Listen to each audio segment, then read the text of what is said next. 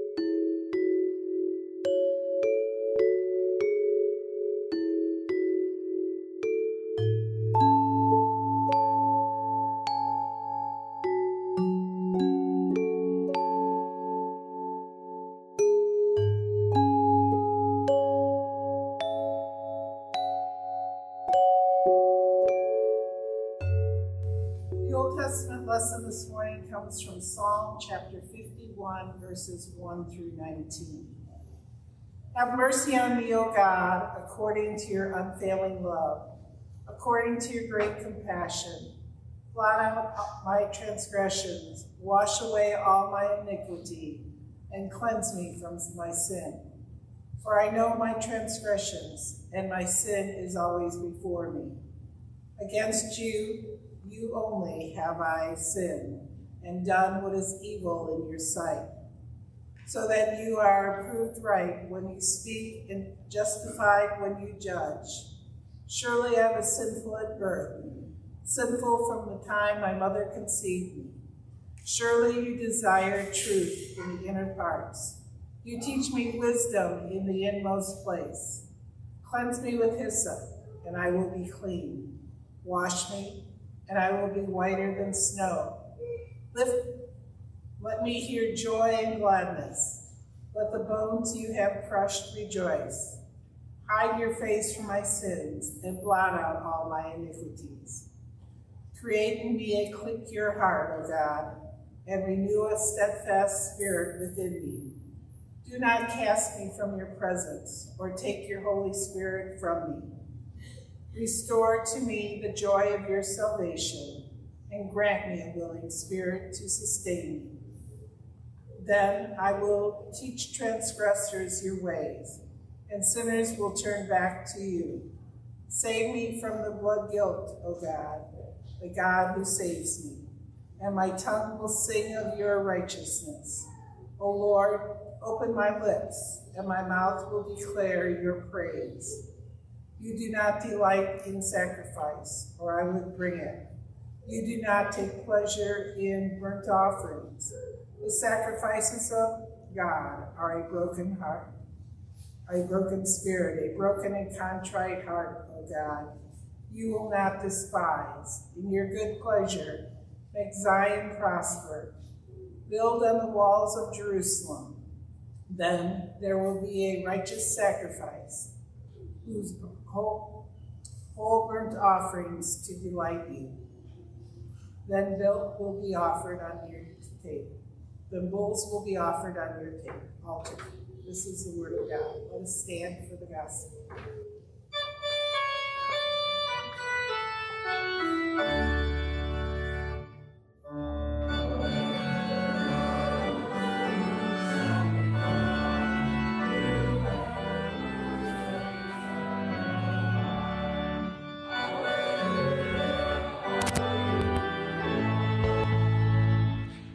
Holy Gospel according to St. Luke, the 12th chapter.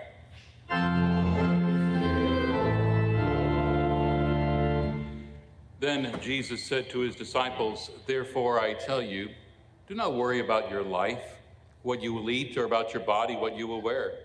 Life is more than food, and the body more than clothes. Consider the ravens, they do not sow or reap, they have no storeroom or barn, yet God feeds them. And how much more valuable you are than birds. Who of you by worrying can add a single hour to his life? Since you cannot do this very little thing, why do you worry about the rest?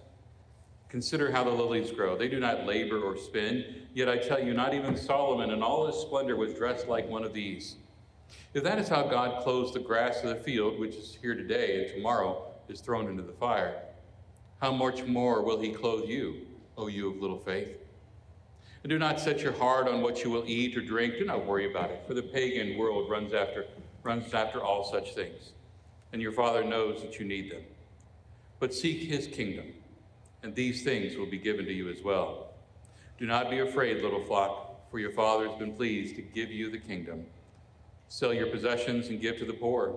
Provide purses for yourselves that will not wear out, a treasure in heaven that will not be exhausted, where no thief comes near and no moth destroys. For where your treasure is, there your heart will be also. This is the gospel of the Lord.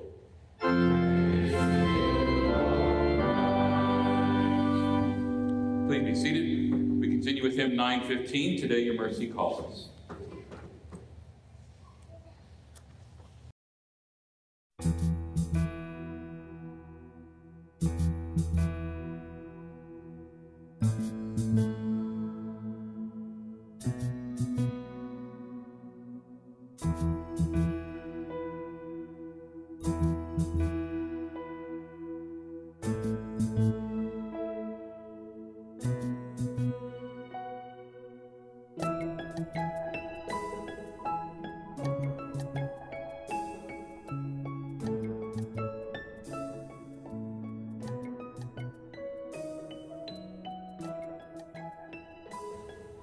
May God's grace, mercy, and peace be yours today in the name of our Lord and Savior, Jesus Christ.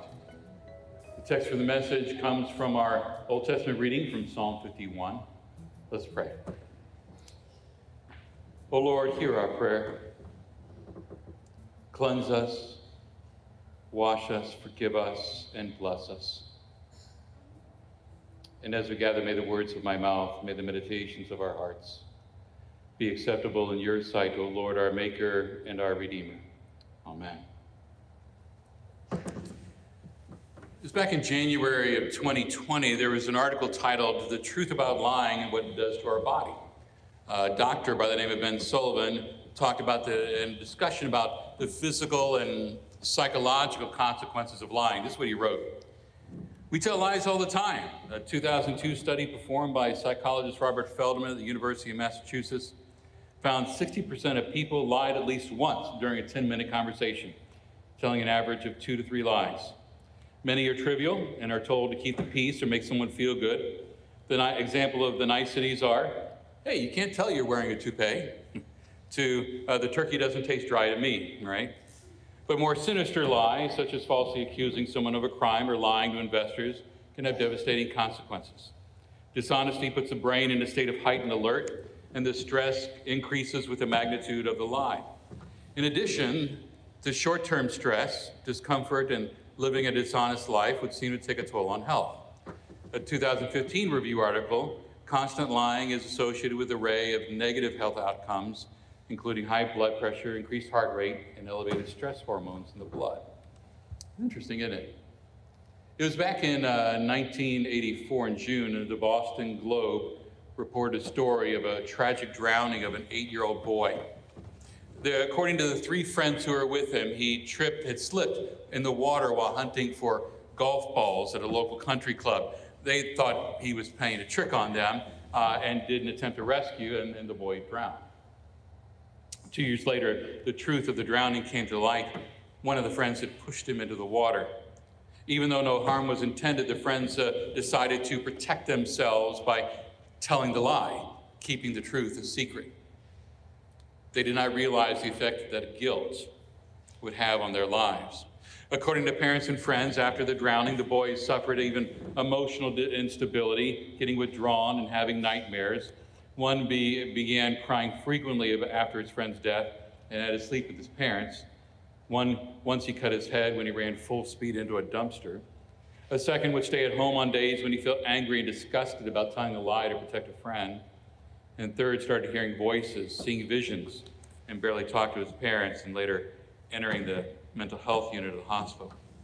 Lying and guilt. Now, that kind of stuff doesn't happen with every secret we keep, every lie we tell, but guilt often exacts a high price, doesn't it?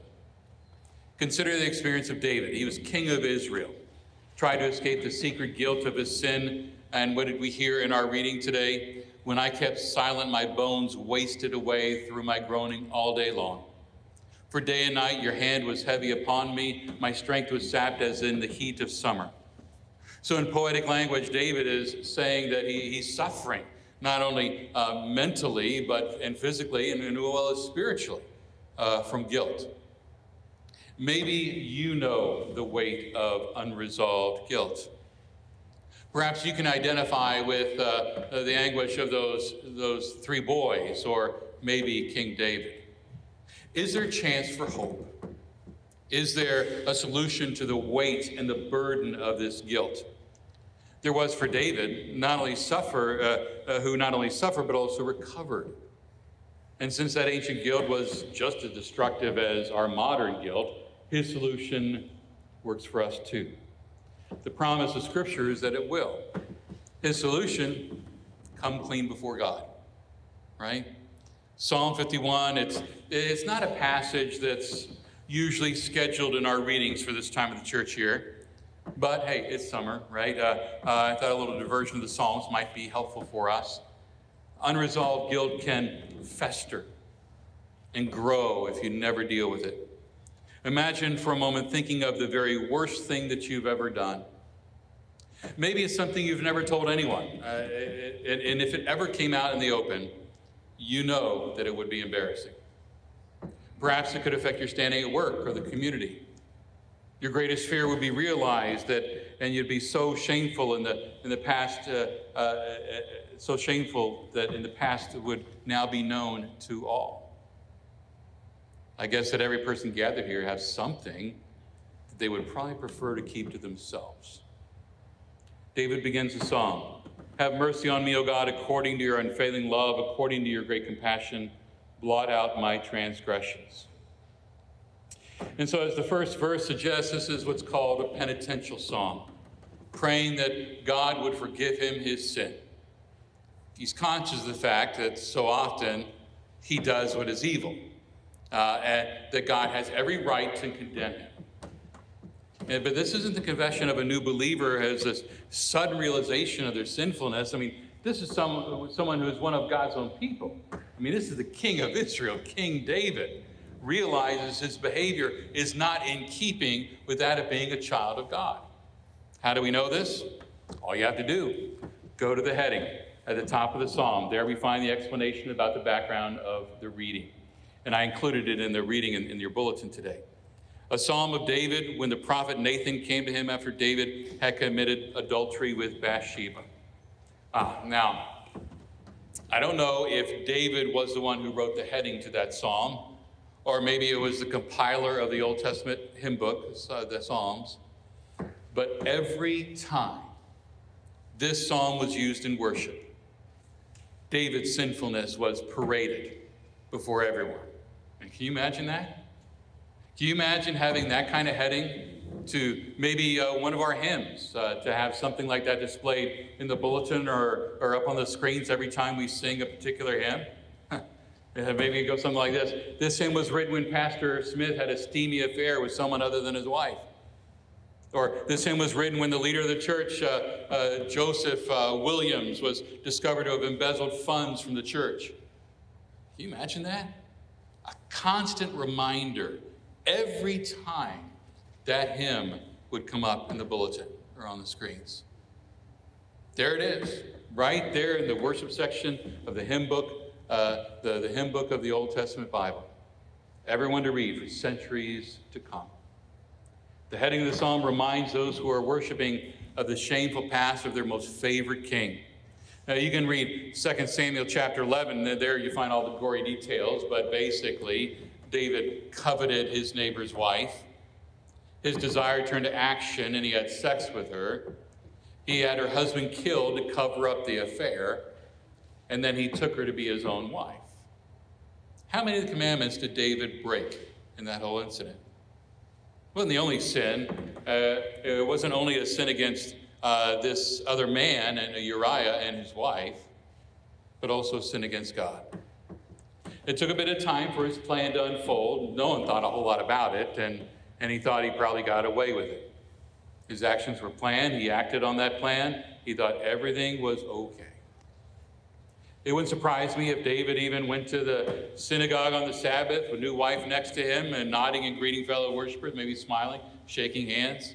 People got used to seeing him with his new wife, and no one didn't believe that he had done anything wrong. But a carefully constructed plan came crashing down when he was confronted by the prophet Nathan.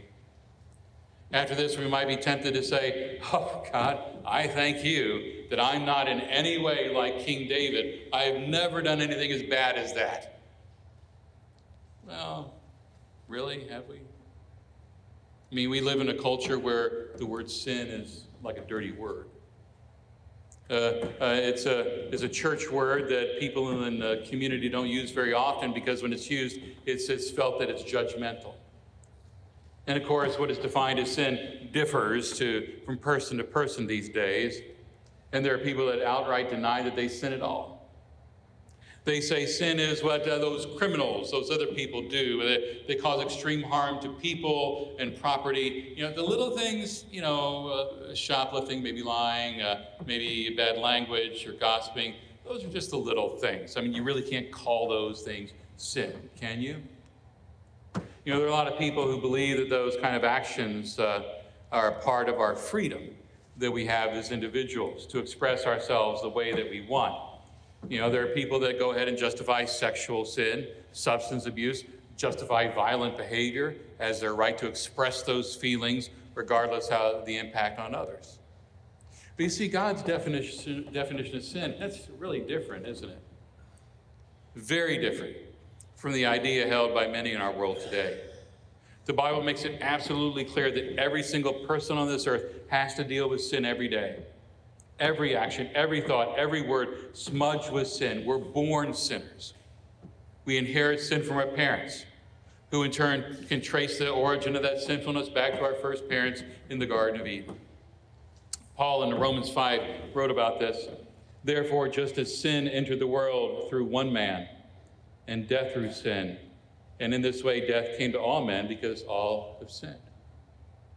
This inbuilt desire to sin becomes crystal clear when we say and do things that are so wrong, so far away from the way God wants us to speak and act.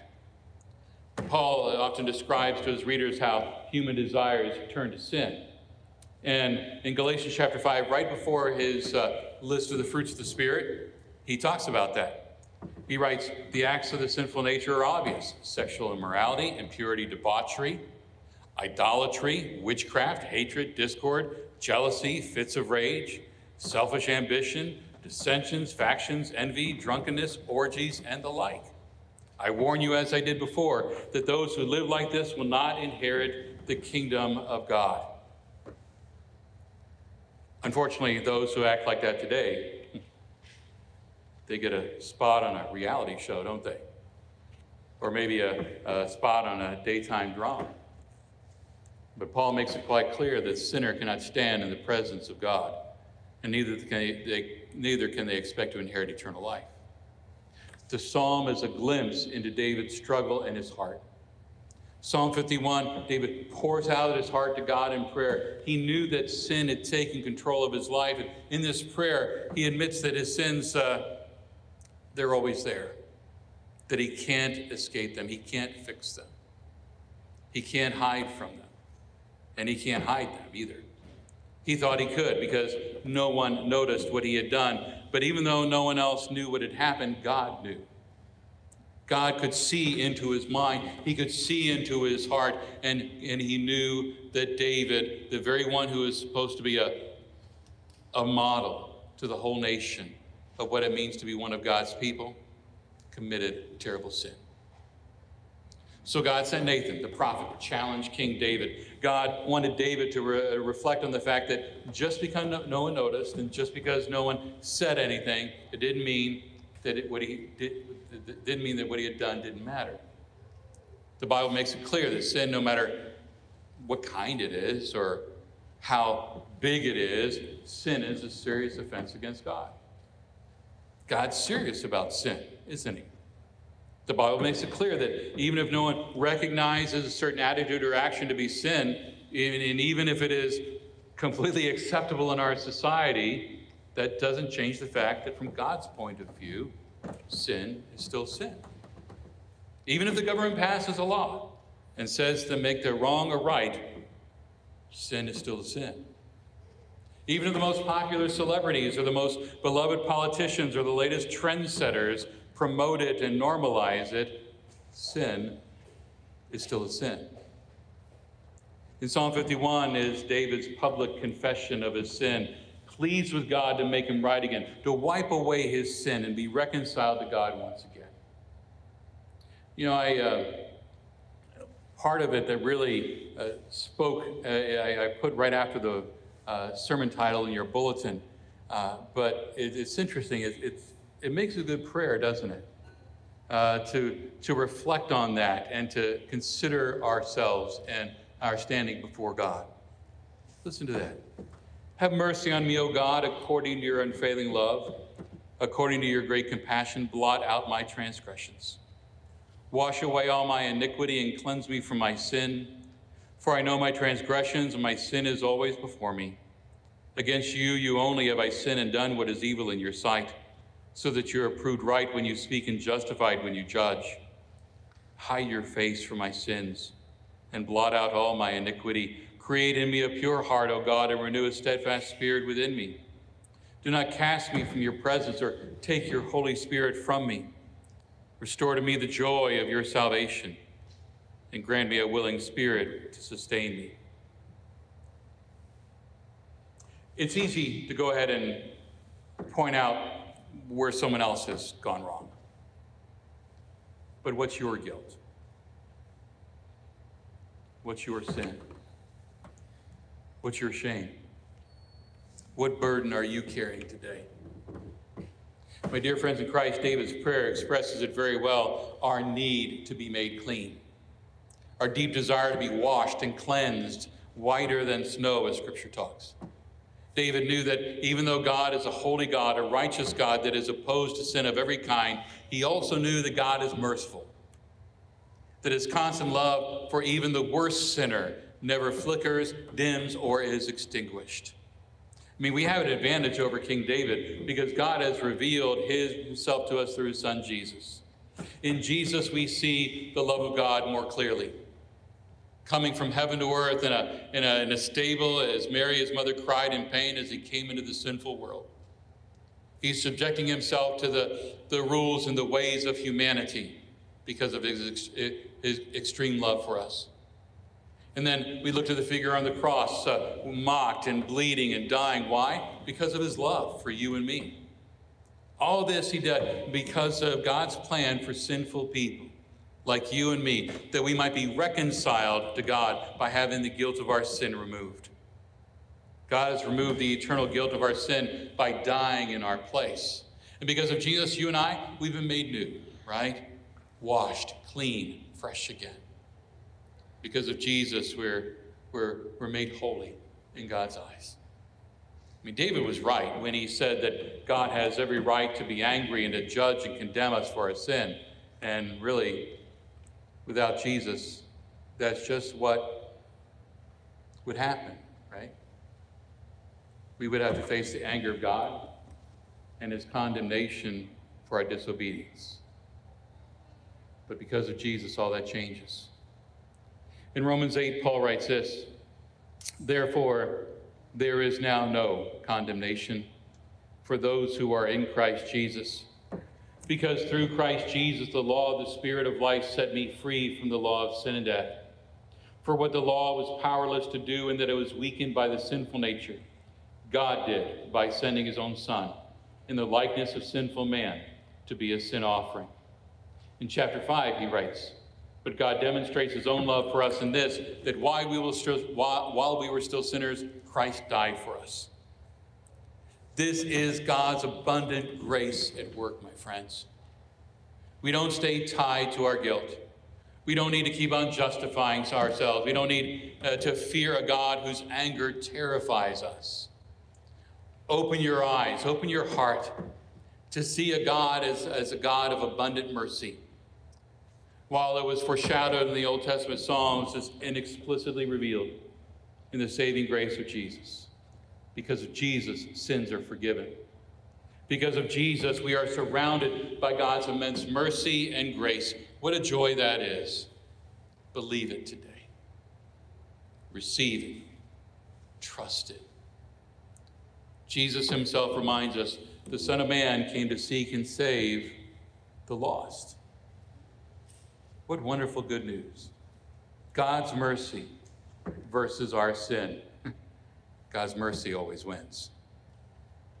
And our sin, your sin, is forgiven. So go in that peace, forgiven, cleansed, and restored this day. Amen. Please stand. And now may the peace of God that transcends all understanding guard your hearts and your minds in Christ Jesus. Amen. Our Father, who art in heaven, hallowed be thy name. Thy kingdom come, thy will be done on earth as it is in heaven. Give us this day our daily bread, and forgive us our trespasses, as we forgive those who trespass against us. And lead us not into temptation, but deliver us from evil. For thine is the kingdom, and the power, and the glory, forever and ever. Amen.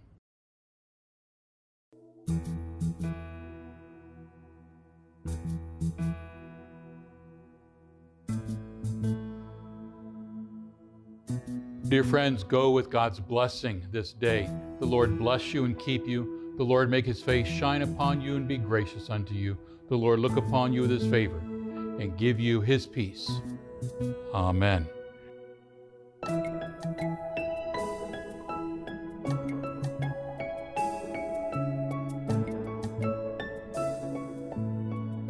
Thank you for joining us in this time of worship. From all of us at St. Paul's Lutheran Church and School, we thank you for listening. More worship opportunities are available on our website at stpaulslutheran.net.